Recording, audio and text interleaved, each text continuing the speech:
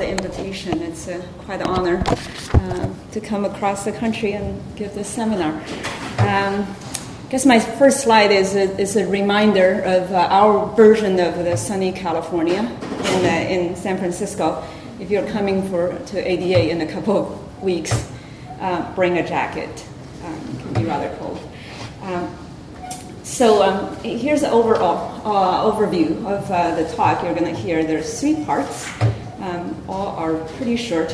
One is on the Treg function in inflamed eyelids in the NOD mouse model of type 1 diabetes. And then the second part is going to look at therapeutic Tregs and how does it impact the inflammatory infiltrate in the mouse model. And then some early experience of translating Treg therapy into type 1 diabetic patients. And this is my disclosure. I actually have 2 patents on Treg therapy in general and also in transplantation. And some of the research, especially the clinical trial part, has been supported in part by BD, and then this company called NeoStem is going to try to productionize Treg for commercial delivery. So quick background, just to bring everybody onto the same page. And what are Tregs? And I think the best, perhaps, analogy is they're the police of the immune system. They make the immune system behave. And then this is a cover on Nature Immunology, I believe, years ago, on a special issue focused on regulatory T cells. So these are a small percentage of lymphocytes, 2 to 5%. Their role is not to become activated and fight pathogen or organ transplant or cause autoimmune disease. In the contrary, they actually suppress immune response in other immune cells. This is their phenotype: CD4 positive, CD25 positive, and CD127 low. And this is a flow profile of gated on CD4 cells and how they look like: 25 positive, 127 low. And one essential transcription factor for regulatory T cells is FOXP3. It's essential for the development of this lineage of cells in the thymus, and also essential for their function. If you don't have FOXP3 as a mouse, and they die of early autoimmune, multi-organ or autoimmune diseases. And then there's a human disease called IPAX, and then that's various form of FOXP3 mutation and deficiency, and that leads to multi-organ autoimmune diseases as well. So it's an important subset to maintain immune homeostasis. So what does it have to do with type 1 diabetes? Is there any specific defect of Tregs? And this question has been asked ever since Tregs was found, because actually IPAX patients, some of them have type 1 diabetes. But if you look at just type 1 patient only with type 1 diabetes, the finding is actually mixed. And the very early report showed that type 1 diabetic patients have a defect in Tregs. And then there's a publication to show that they may not be defective in number, but only defective in function. Then followed up by a paper and said, nah, it's not defective in either number or function. So this kind of reports create quite a bit of confusion. And then if you look at them carefully, it has to do with the marker they used at that time. This is pre-FOXP3 era, so there's no good marker to identify Tregs in humans. And this is also before the discovery of CD127. So some of the markers are not very specific. And then and also the patients, some are new onset diabetes, some are long-standing diabetes, and that may have contributed to the result. I think it's become more clear in recent years that Tregs, especially in the GWAS study, and there's a lot of alleles associated with Tregs, such as CTLA4, IL-2 receptor, as Remy mentioned in the introduction. In fact, the IL-2 receptor signaling defect have been identified in type 1 diabetic patients, and then they don't seem to signal very efficiently through IL-2 receptor, which is essential for their survival. And then that agrees with some other study to show Tregs from type 1 diabetic patients are prone to apoptosis. So this is the background in humans, and the model used the most to study this disease is called a NOD, non-obese diabetic mouse model. This is also a model we use extensively. And a quick background on this: mouse actually was not developed to study diabetes, but cataracts. But the mice developed diabetes and become one of the best models to study diabetes because it spontaneously infiltrate and slow destruction of the islets. And it's polygenic, at least 20 genes. They're matched with a human susceptibility alleles, so that's nice. And it also has a strong component of environmental influence, such as stress and infections. And in fact, if you are in the dirty colony, you can control the diabetes rather well in these strains. So now I'm going to start part one of my talk, and then all the talk from this point forward are not published, and it's been developed. The mouse studies are all in my lab, and then the clinical studies are in collaboration with others at UCSF. So a graduate student in my lab, and Alison Spence, and she was interested in knowing is there functional regulatory T cells we can actually isolate from patients or from initially from the mouse models. So she looked at this disease development curve. This is percent diabetes, and then this is a normal NOD, a regular NOD stock. And as you can see, a slowly developed diabetes, the incidence accumulate to 60% by the time they're 25 to 30 weeks of age. And if you have a CD28 deficient mouse on the NOD background, they have Treg deficiency. The number is reduced by half, and the function is further compromised, and then you have much accelerated disease. And so she looked at these two curves, and her conclusion that there must be some functional defect in the NOD mouse that caused this delay.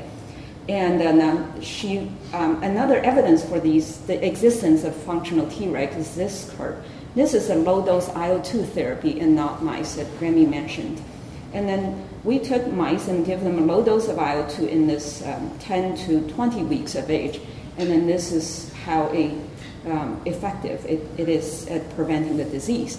So we reasoned that the functional Tregs are boosted by the IO2 therapy and to prevent the disease.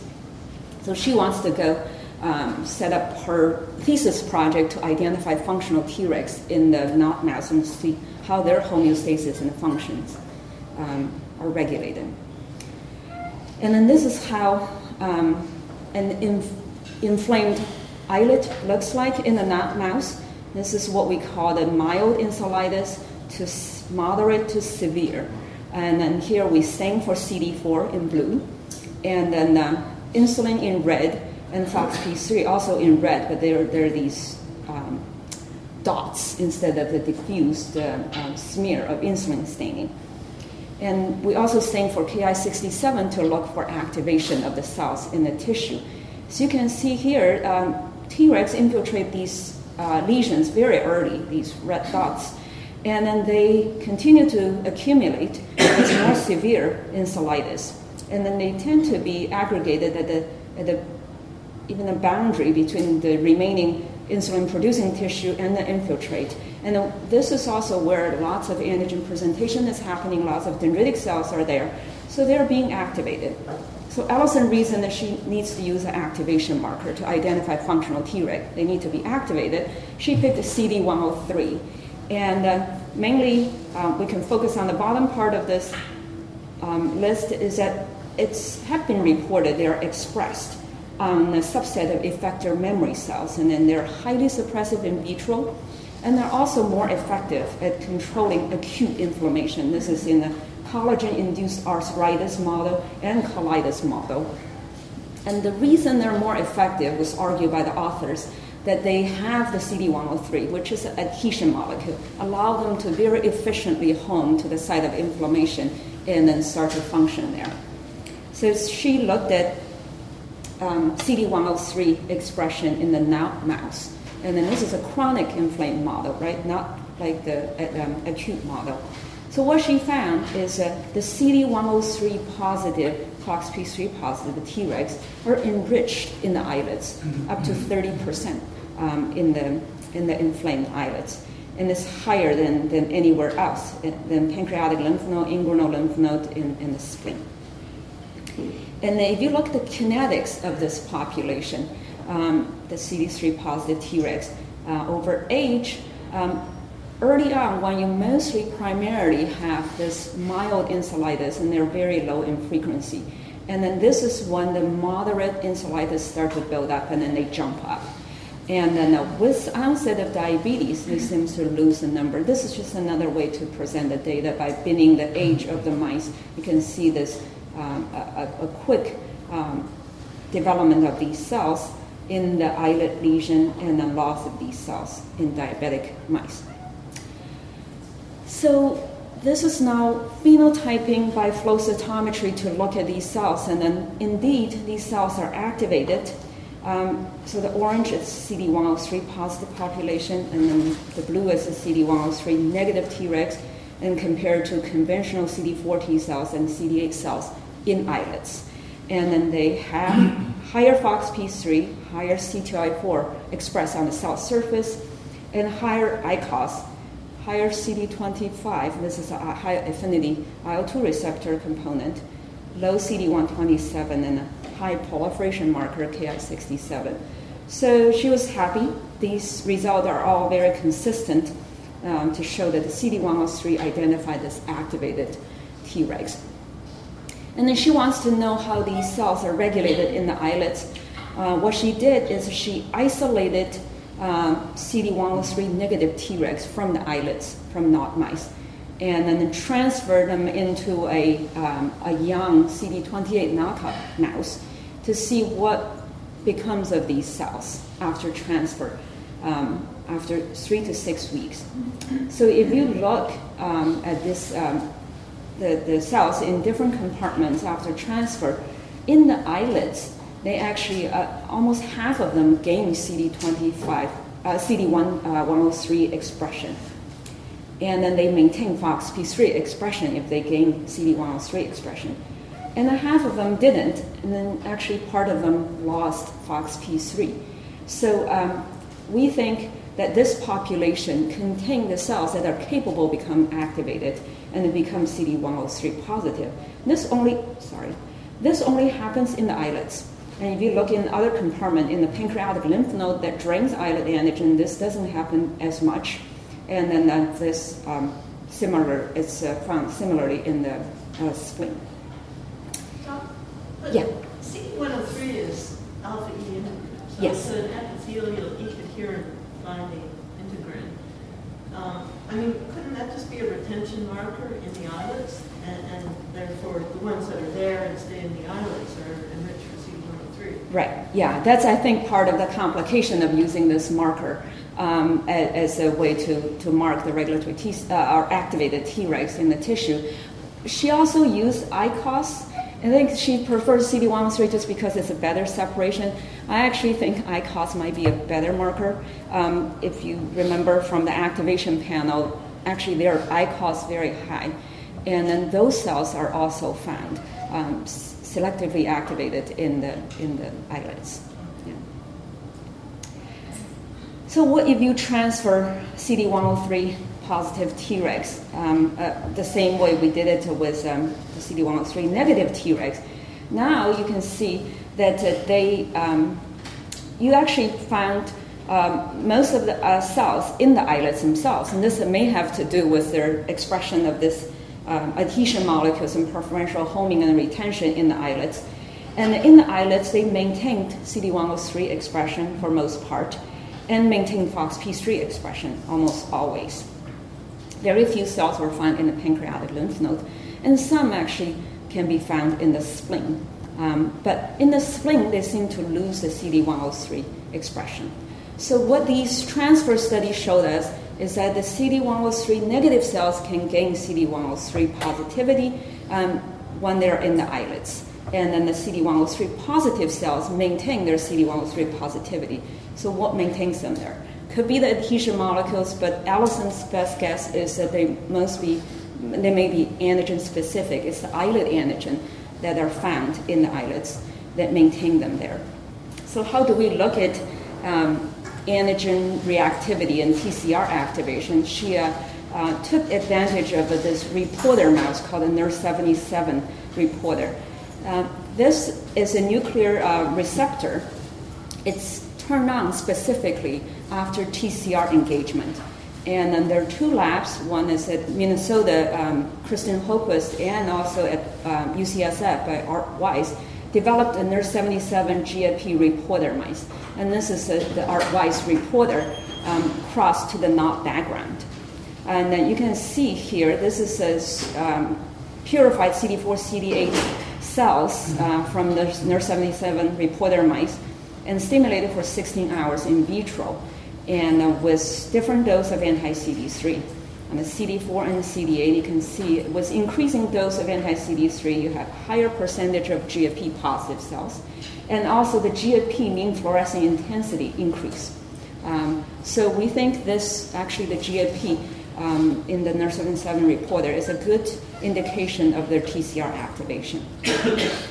So now if you look at in these reporter mice and then look at Tregs in conventional CD4 cells and CD8s, and then see how their GFP immunofluorescence is like, and you may just want to focus on the islet right away, that the Tregs in the islet have the highest level of GFP.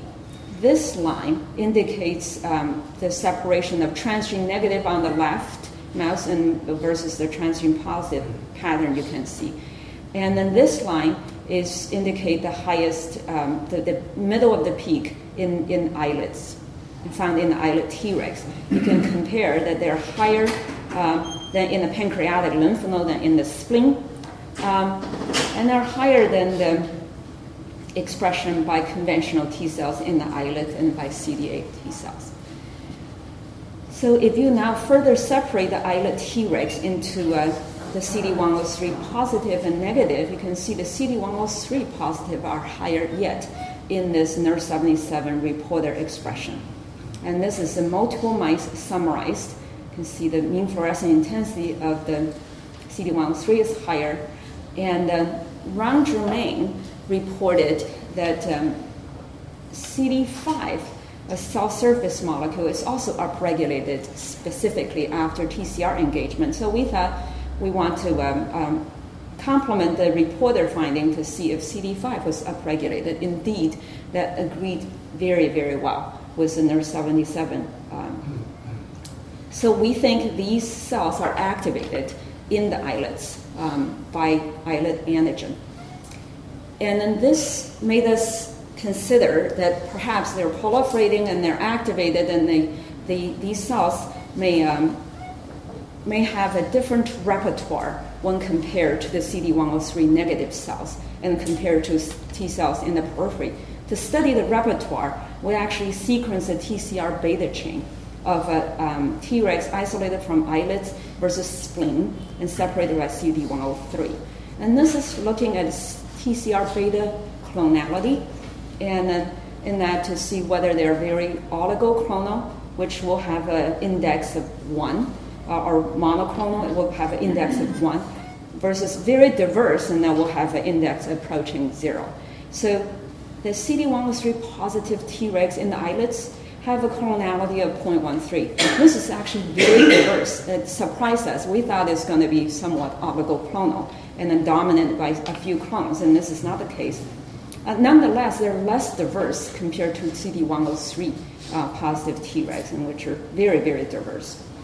And they're also more diverse, less diverse compared to the CD103 positive splenic Tregs. And this made us to ask the question whether these two populations are related. Can you find the clone in the islets, in the periphery, in the spleen? And they both express CD103. Do these cells actually leave islet and accumulate in the spleen? And this, we perform this TCR similarity analysis. You can look at the sequence and to see if they're similar or not. Compared to the CD103, don't know if this is. So if you compare the CD1, this, I apologize, this is actually reverse. This is CD103 positive islet Tregs and then this is CD103 positive islet Tregs. So they actually, if you compare the CD103, there are both of the label for the spleen, this positive first and negative, and positive and negative, okay? So if you compare the positive versus positive in islet and spleen, there's only 7-8% overlap or similarity between them. It's very low. Whereas you compare the 103 positive versus the 103 negative islet Tregs, now you have 25% overlap in the sequence. So this suggests that these two sequences are more similar, even this is a whole lot more diverse than the spleen sequence. So then she further separated the Tregs in the islets by NER77 expression. She reasoned that the overlap, the 25% overlap between these two populations must be driven by the antigen reactivity. So this population, 103 negative population, may contain antigen-specific Tregs, and then they must be NER77 high. And this indeed is the case. So if you look at now the NER77 high CD103 positive Tregs, they overlap with the NER77 high CD103 negative Treg by 40%. So they're enriched in the NER77 positive population, where they're depleted in the NER77 negative population. So this suggests, and these two populations are indeed related, and if they have the antigen reactivity in the islets, they can gain CD103 and then become activated, and then these may identify the functional Tregs. So to really prove their function, she performed this adaptive transfer experiment, flow sorted these different subsets of islet Tregs, and then transferred into a CD20 and knockout mice that develop a very rapid onset of diabetes if you don't treat. And if you treat with CD103 positive Tregs, it's more effective than the CD103 negative Tregs. So she's continuing on this and trying to identify cytokines and growth factors that may be regulating their homeostasis, and we're still, so this is remained to be an unfinished story. But so far, what she has found was that functional Tregs in inflamed islets express CD103. I should add ICOS here. And they have a more activated phenotype, are activated in the islets, we think about islet antigens, and have a narrower TCR repertoire with minimal overlap with peripheral Tregs. So if you want to study Tregs in humans in peripheral blood, the chance of finding these cells is low. And they're more effective at suppressing type 1 diabetes in a mouse model. So the second part, this transitions into the second part, in that here we use the islet antigen-specific Tregs to treat type 1 diabetes. And this is Tregs from BDC, TCR transgenic cells, and they're highly effective at suppressing this disease. This is one infusion of 150,000 of these cells, and then you can completely prevent diabetes. In fact, it's a therapy in our mouse colony, and then if we need to breed the mice, we give them a dose of Tregs, and they remain, they can actively breed for 20-some weeks in our colony. So it's a drug for our mice. And then so Ashley, a graduate student who just graduated and left my lab to start her postdoc this week, actually, she decided to ask the question, how do Treg therapy control this very aggressive inflammation? And she focused on the islets. If you look at these islets treated with BDC 2.5 Tregs, you can see the Tregs actually infiltrate the islet very rapidly. And then these are marked by the Thi1 expression. And then they home to these islets, and she found that depend on the degree of inflammation, the more severe inflamed islets tend to have more of these Tregs. And so they respond to the inflammatory cues, and then they traffic to these more inflamed islets more effectively. And then what surprised her is it didn't clear the infiltrate. We didn't see clean islets even months after they're stably non-diabetic for a long time. The infiltrate remained to be like this, and the islet, actually Tregs remained in the islets like this. So she looked to see if how quickly this function of the islet is reversed. progression of beta cell destruction is reversed. She monitored insulin 1, insulin 2. These are two promoters in the mouse insulin for mouse insulin production in the islets. So you can see here untreated, and then this is the insulin 1 at the baseline before treatment at 5 weeks of age, and then it actually decreased in the matter of a week. This is days. You can see the decrease. When you treat with Treg, it stabilized that, even slightly increased. And this is the same for the insulin 2 that decreased if you don't treat, and then stabilized and even perhaps increased after Treg treatment very quickly in a matter of days. And then she further looked at in the islets and looking at inflammatory cytokines. She developed this 96 PCR array in the 96 well plate, and then that have all these inflammatory markers reported to be expressed in the inflamed islets. And then here is comparing age-matched control versus Tregs received. Mice received Treg treatment at 7 days for 7 days, and then compare gene expression. If a Treg suppress the gene, they will fall off this diagonal. If it increase the expression, it will actually go above this diagonal. You can see actually most of the genes, these inflammatory genes, are below the diagonal, and this dashed line is a 4-fold below the diagonal. What really caught her eyes are that this pattern of a CTL signature. There's CD8 alpha, granzyme A, granzyme B, gamma interferon, and then gamma interferon regulated CXCR3, and then CXCL9 chemokine that binds to CXCR3. And then this CTL signature, she didn't think it was from NK cells because this is actually an NK marker. It also decreased, but NK is a very small fraction of the infiltrate in the islets. And then they actually are defective in the mouse model. So she thinks it's actually a CD8 defect. And then she went on to characterize the CD8 T cell impact of Treg therapy on the CD8 T cells.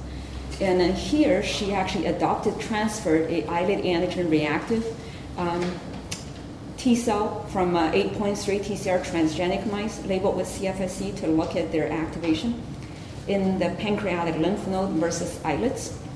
If the mice have been previously treated with Tregs, you can see the proliferation of 8.3 in the pancreatic lymph node is suppressed. And then as a control, she also included the BDC 2.5 effector T cells. And then their proliferation is also suppressed in the pancreatic lymph node. This is consistent with what we published before. In the lymph node, Tregs can suppress the proliferation of antigen-reactive T cells. Whereas in the islet, she didn't see much change in proliferation. All the cells proliferated very efficiently. Whereas when you look at effector cytokine production, this is looking at gamma interferon production by these transfer cells, CD4 here and CD8 on the bottom. And then without Tregs, she could readily detect gamma interferon production by these cells using this in vivo bufaldin A treatment. So actually, she transferred the cells, and then before killing the mice, and she gave them an injection of bufaldin A to stop cytokine production to allow the gamma interferon to accumulate inside the cell. And then she take out the islets and incubated them for a few hours ex vivo. So all this production is stimulated by endogenous islet antigen, and she could detect the robust gamma interferon production. This is almost completely blocked in the islets by prior Treg therapy. And then here's a summary of multiple mice that she has done.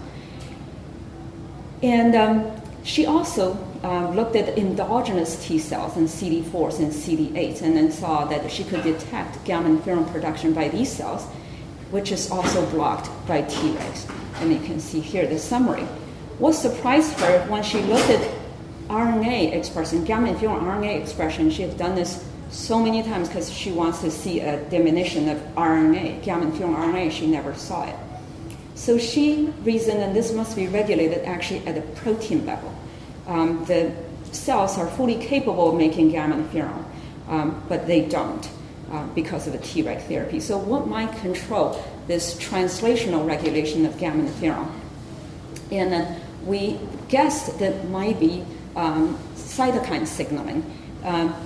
With a lot of data I'm skipping, that she showed that the dendritic cell wasn't dramatically changed by Treg therapy at this time. And she also showed by 2-photon imaging that the T cells continue to engage with the dendritic cells. So we don't think it's an antigen or a co-stimulation. So she wants to ask whether the cytokine is affecting this. And so she blocked IL-2 signaling by blocking CD25.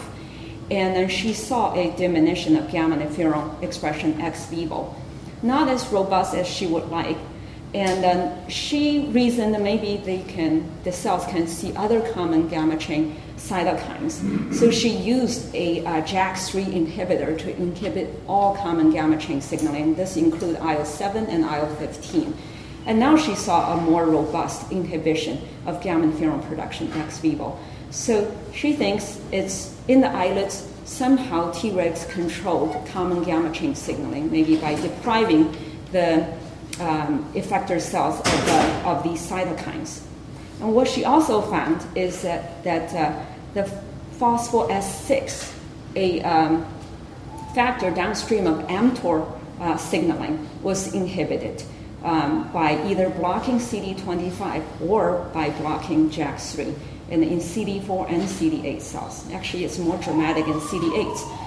So she wants to see if this is indeed happening in vivo, and she performed immunofluorescent analysis for phospho-S6 and then co-stain for CD8. You can see that these cells that co-express CD8 and phospho-S6 indeed can be readily identified in the infiltrated islets. If you give Tregs, and the phospho-S6 disappeared. Here is an example from one mouse, and then here's a summary of multiple mice she analyzed. So what she has found is that islet antigen-specific Treg therapy prevents diabetes, but it does not eliminate immune infiltrate. And then Treg therapy leads to rapid loss of a CCL signature in the islets. And maintenance of these effector function in the islets, she believes, requires sustained cytokine signaling and mTOR activation in Treg therapy. Does not suppress effector T cell proliferation, but block mTOR activation, therefore blocking the effector function. So with that, how much time I'm going to, I'd like to transition into the last part of translating Treg cell therapy into patients. And this is actually really not my work. I'm just presenting it. This study is led by Jeff Bluestone and Steve Gitterman at UCSF, and in collaboration with Kevin Harold at Yale. It's an open-label dose escalation pilot study, phase 1, and then the patients enrolled are 18 to 45 years of age, and they received a single infusion of Tregs. And these are the inclusion criteria. They must be type 1 diabetic, recent onset, 3 to 24 months. In fact, most of our patients we enrolled are closer to the 24 months than 3 months, because it's unproven therapy and of safety and efficacy. We want the best patient have a best shot at other therapies. And they must have detectable C-peptide, so allowed us to assess the toxicity of the treatment. And then these are the infections. They must not have chronic infection around the time of infusion. No history of malignancy, because we worry about over-immunosuppression by infusing of Tregs and then exacerbate these conditions. And then the Treg manufacturing is done by starting with Treg purification using flow cytometry, and then gated on the lymphocytes and CD4s and CD25 and 127. With this protocol, you can isolate very pure Tregs. That here is measured by FOXP3 expression, and I'm going to have a summary of all the production we have done. So this example is 94%. The cells are then placed into culture, stimulated with anti-CD3, anti-CD28, 2 rounds of stimulation on day 0 and day 9. And then they were fed with IO2 at 300 units per ml throughout. They were analyzed on day 14 for their phenotype and function, and they're released for infusion on the same day. And this work is led by Amy Putnam. She has been the leader of the group and in adapting the protocol to GMP compliance and performed all the manufacturing and led all the manufacturing in the facility. So there are 4 cohorts in this study. All 14 patients in the 4 cohorts have completed their infusion. They're in the follow-up phase. And the 1-year follow-up, the last patient will be October this year. And then the 4 cohorts are a 5 million and 40 million, 220 million, and 2.6 billion Tregs infusion. This is 8-fold dose escalation. And then here is the patients actually donate 1 unit of blood on day 0, and this is how much Tregs, how many Tregs we managed to purify, 6.6 million on average. And the purity of the Tregs measured by FOXP3 expression is 98% on average. And the final yield after 14-day expansion is 4 billion Tregs, and the average fold expansion is 555-fold. And then the purity of the cells at the end of the expansion is 92%. Our release criteria is 60% FOXP3 positive, and these are actual number infused into the patient. One thing worth pointing out is that 3 patients, blue, indicated by blue color here, are from Yale.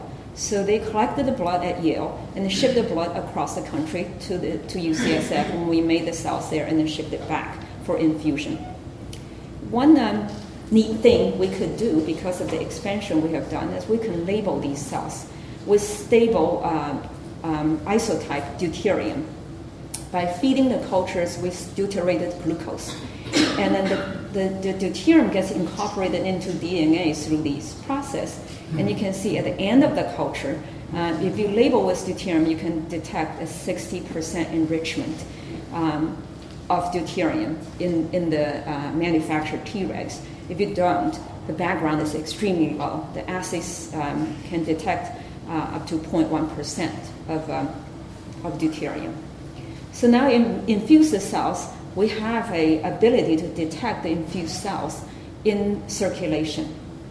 And this technique has been applied to the last 2 cohorts, the last 7 patients in the study.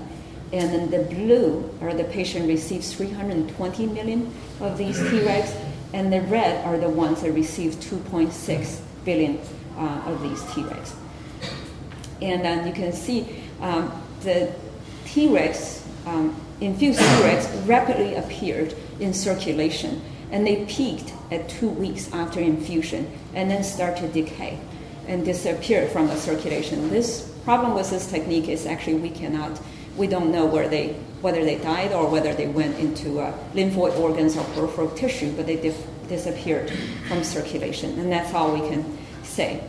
Another thing that surprised us, before us, people have done Treg therapy in GVHD. It's been reported that Treg only lasts for 2 weeks in GVHD. And we can clearly detect these Tregs at 3 months after infusion at both doses. In fact, some of the 320 million we followed up to 6 months, and you can still detect them above the background level, above the sensitivity of the assay at 6 months in circulation. So these cells, at least some of them, could be long-lasting in the patients. One other thing is we can kind of assess whether these cells are stable or not, at least in circulation. The last slide I showed you were sorted Tregs. We sorted Tregs and subject them to this mass spec analysis for deuterium. And then this is the orange here. You can detect, this I think is at 3 months after infusion. You can detect 2% of deuterium in the Treg population. We also sorted this, what we call the non-Tregs, the conventional T cells. And if the infused Treg become unstable, lose the Treg phenotype, they will appear in this population.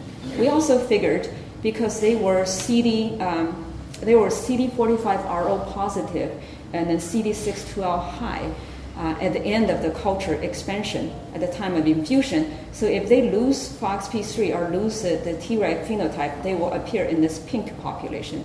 If they further lose CD612, they will appear in the blue population. So we separate the three populations and then looked at the deuterium enrichment. We've never detected any above the sensitivity of the assay. So this is promising, suggesting to us perhaps the Treg we infuse are stable, at least those survived are stable. So here's just a very quick summary on the clinical data. This is mostly, this is a phase 1 study, so most of the summary here is on adverse events. There are a total of 91 adverse events, and this is their separation by severity.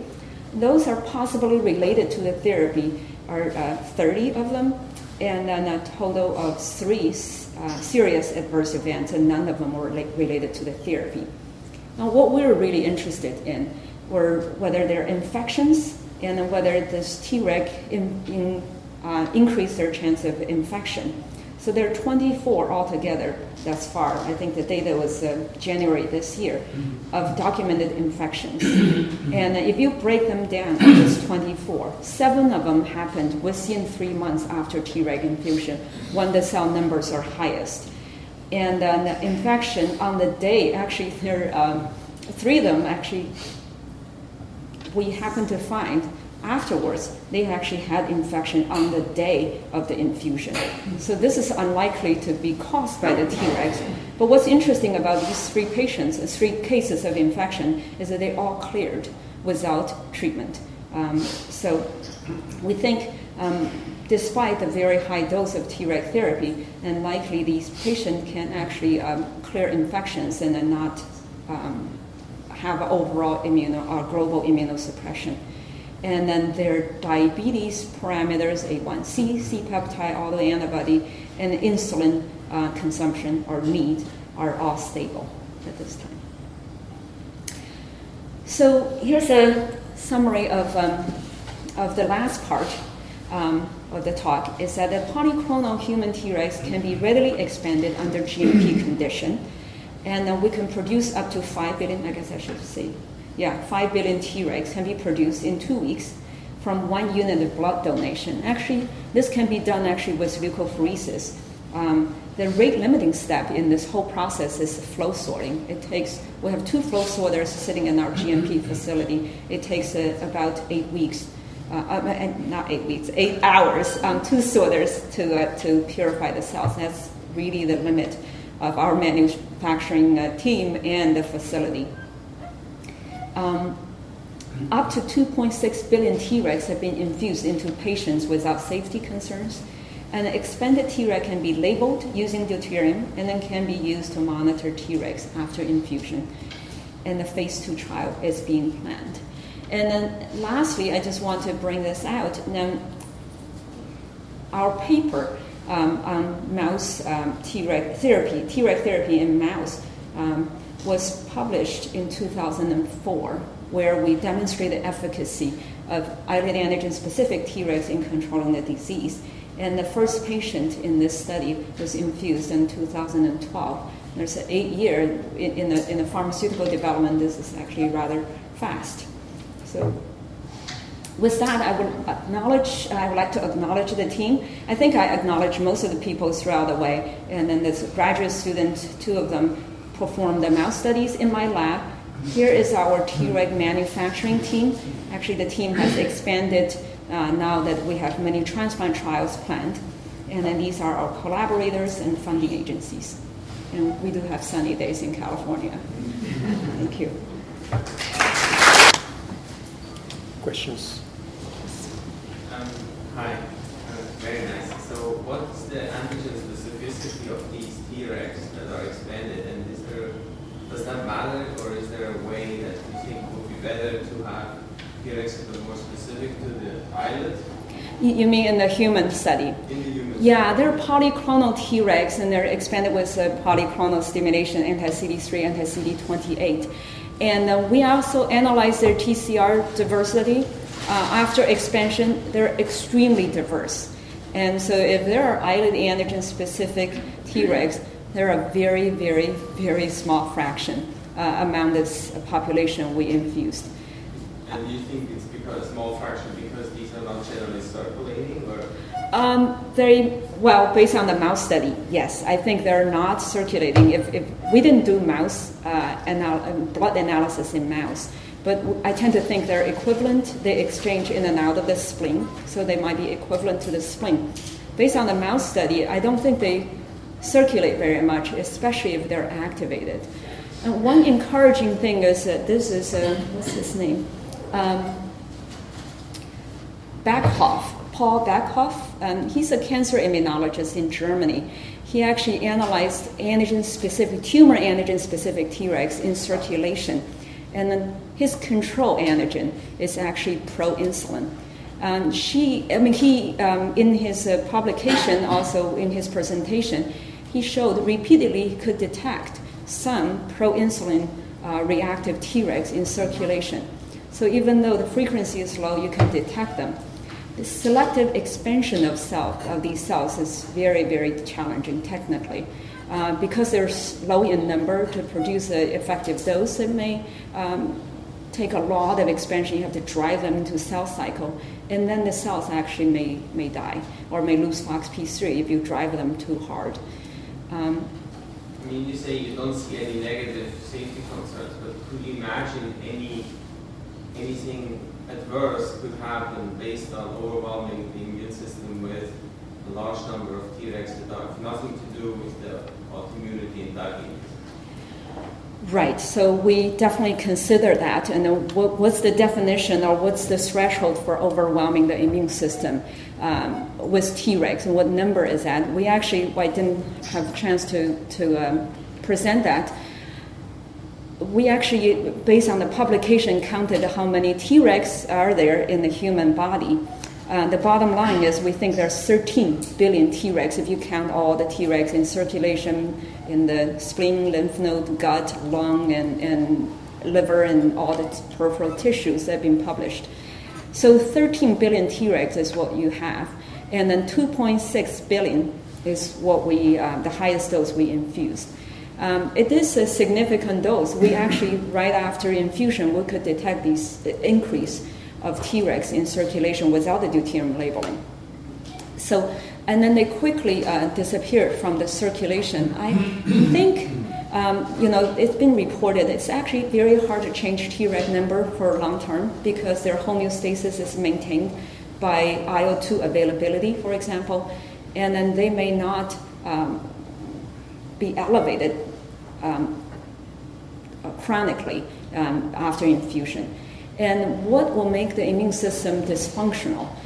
What number of Tregs will make the immune system dysfunctional? So if you analyze the literature, really looking at the tumor setting or to control transplant rejection, we have done a lot of that, is that you need to reach a threshold of 30% Tregs among CD4 cells, at least that number, to make the immune system dysfunctional and difficult to activate.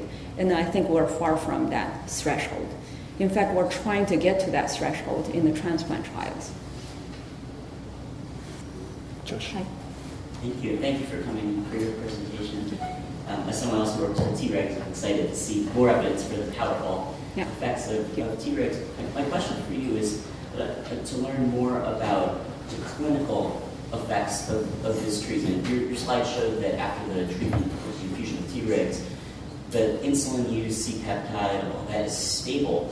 But I don't really have a great sense of how Tregs can be used to treat not transplant rejection, let's say, but a disease process that by the time it's diagnosed has largely occurred already. So how are these people having better quality of life, or do they still just remain on insulin? Are they getting better in some sense? What are the clinical benefits of this program? Yeah, I guess it's there are endocrinologists in the audience that can speak to this. There's a lot of value of preserving the residual insulin production, right? If they lose all the insulin production, it's much more difficult disease to live with. So that's the hope that we'll be able to preserve the residual insulin production that they still have at the time of diagnosis. And we only enrolled adults because FDA won't allow any kids to be enrolled in these early trials, even phase 2. And a group in Poland actually have infused kids 8 to 16 weeks of age. And what they found is that the infusion of a large dose of Tregs, they did 20 million per kilo, they actually have kids off insulin. So in fact, they see an increase in C-peptide production afterwards, and then the patient's 2-year follow-up remain to be off insulin.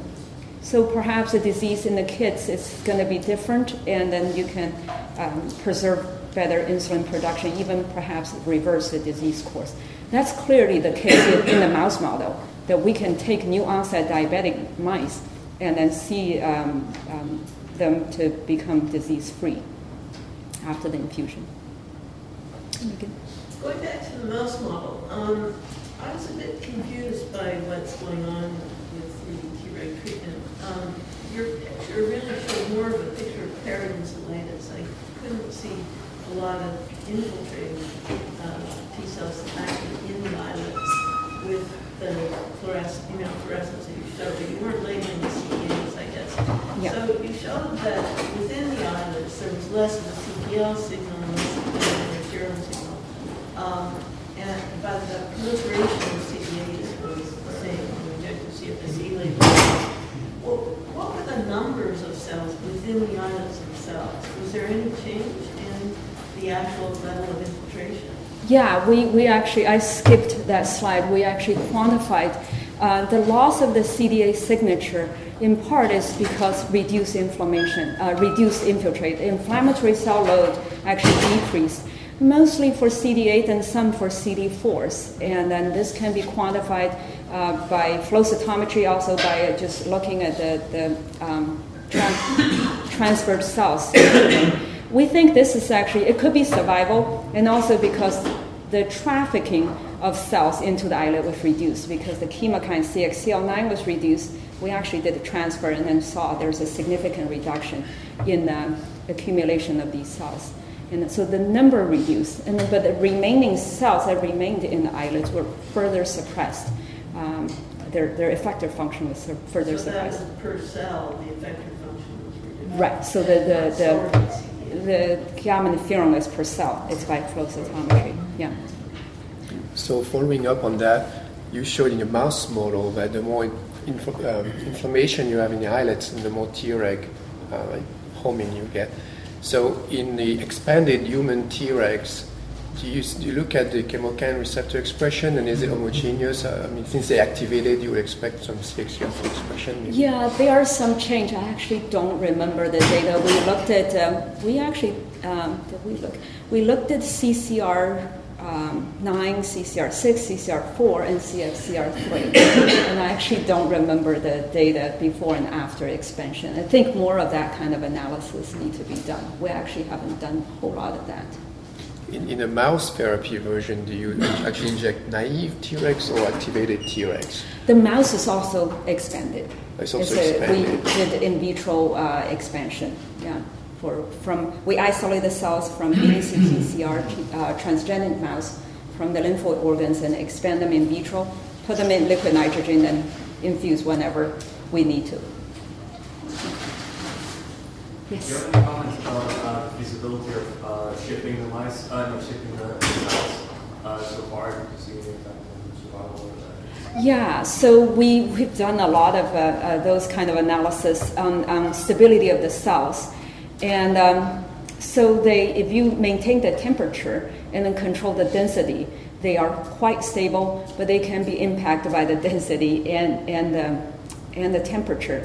So high density, meaning above 10 million per ml, and a high temperature above, at room temperature, for example, at 20 degrees, they actually lose FOXP3.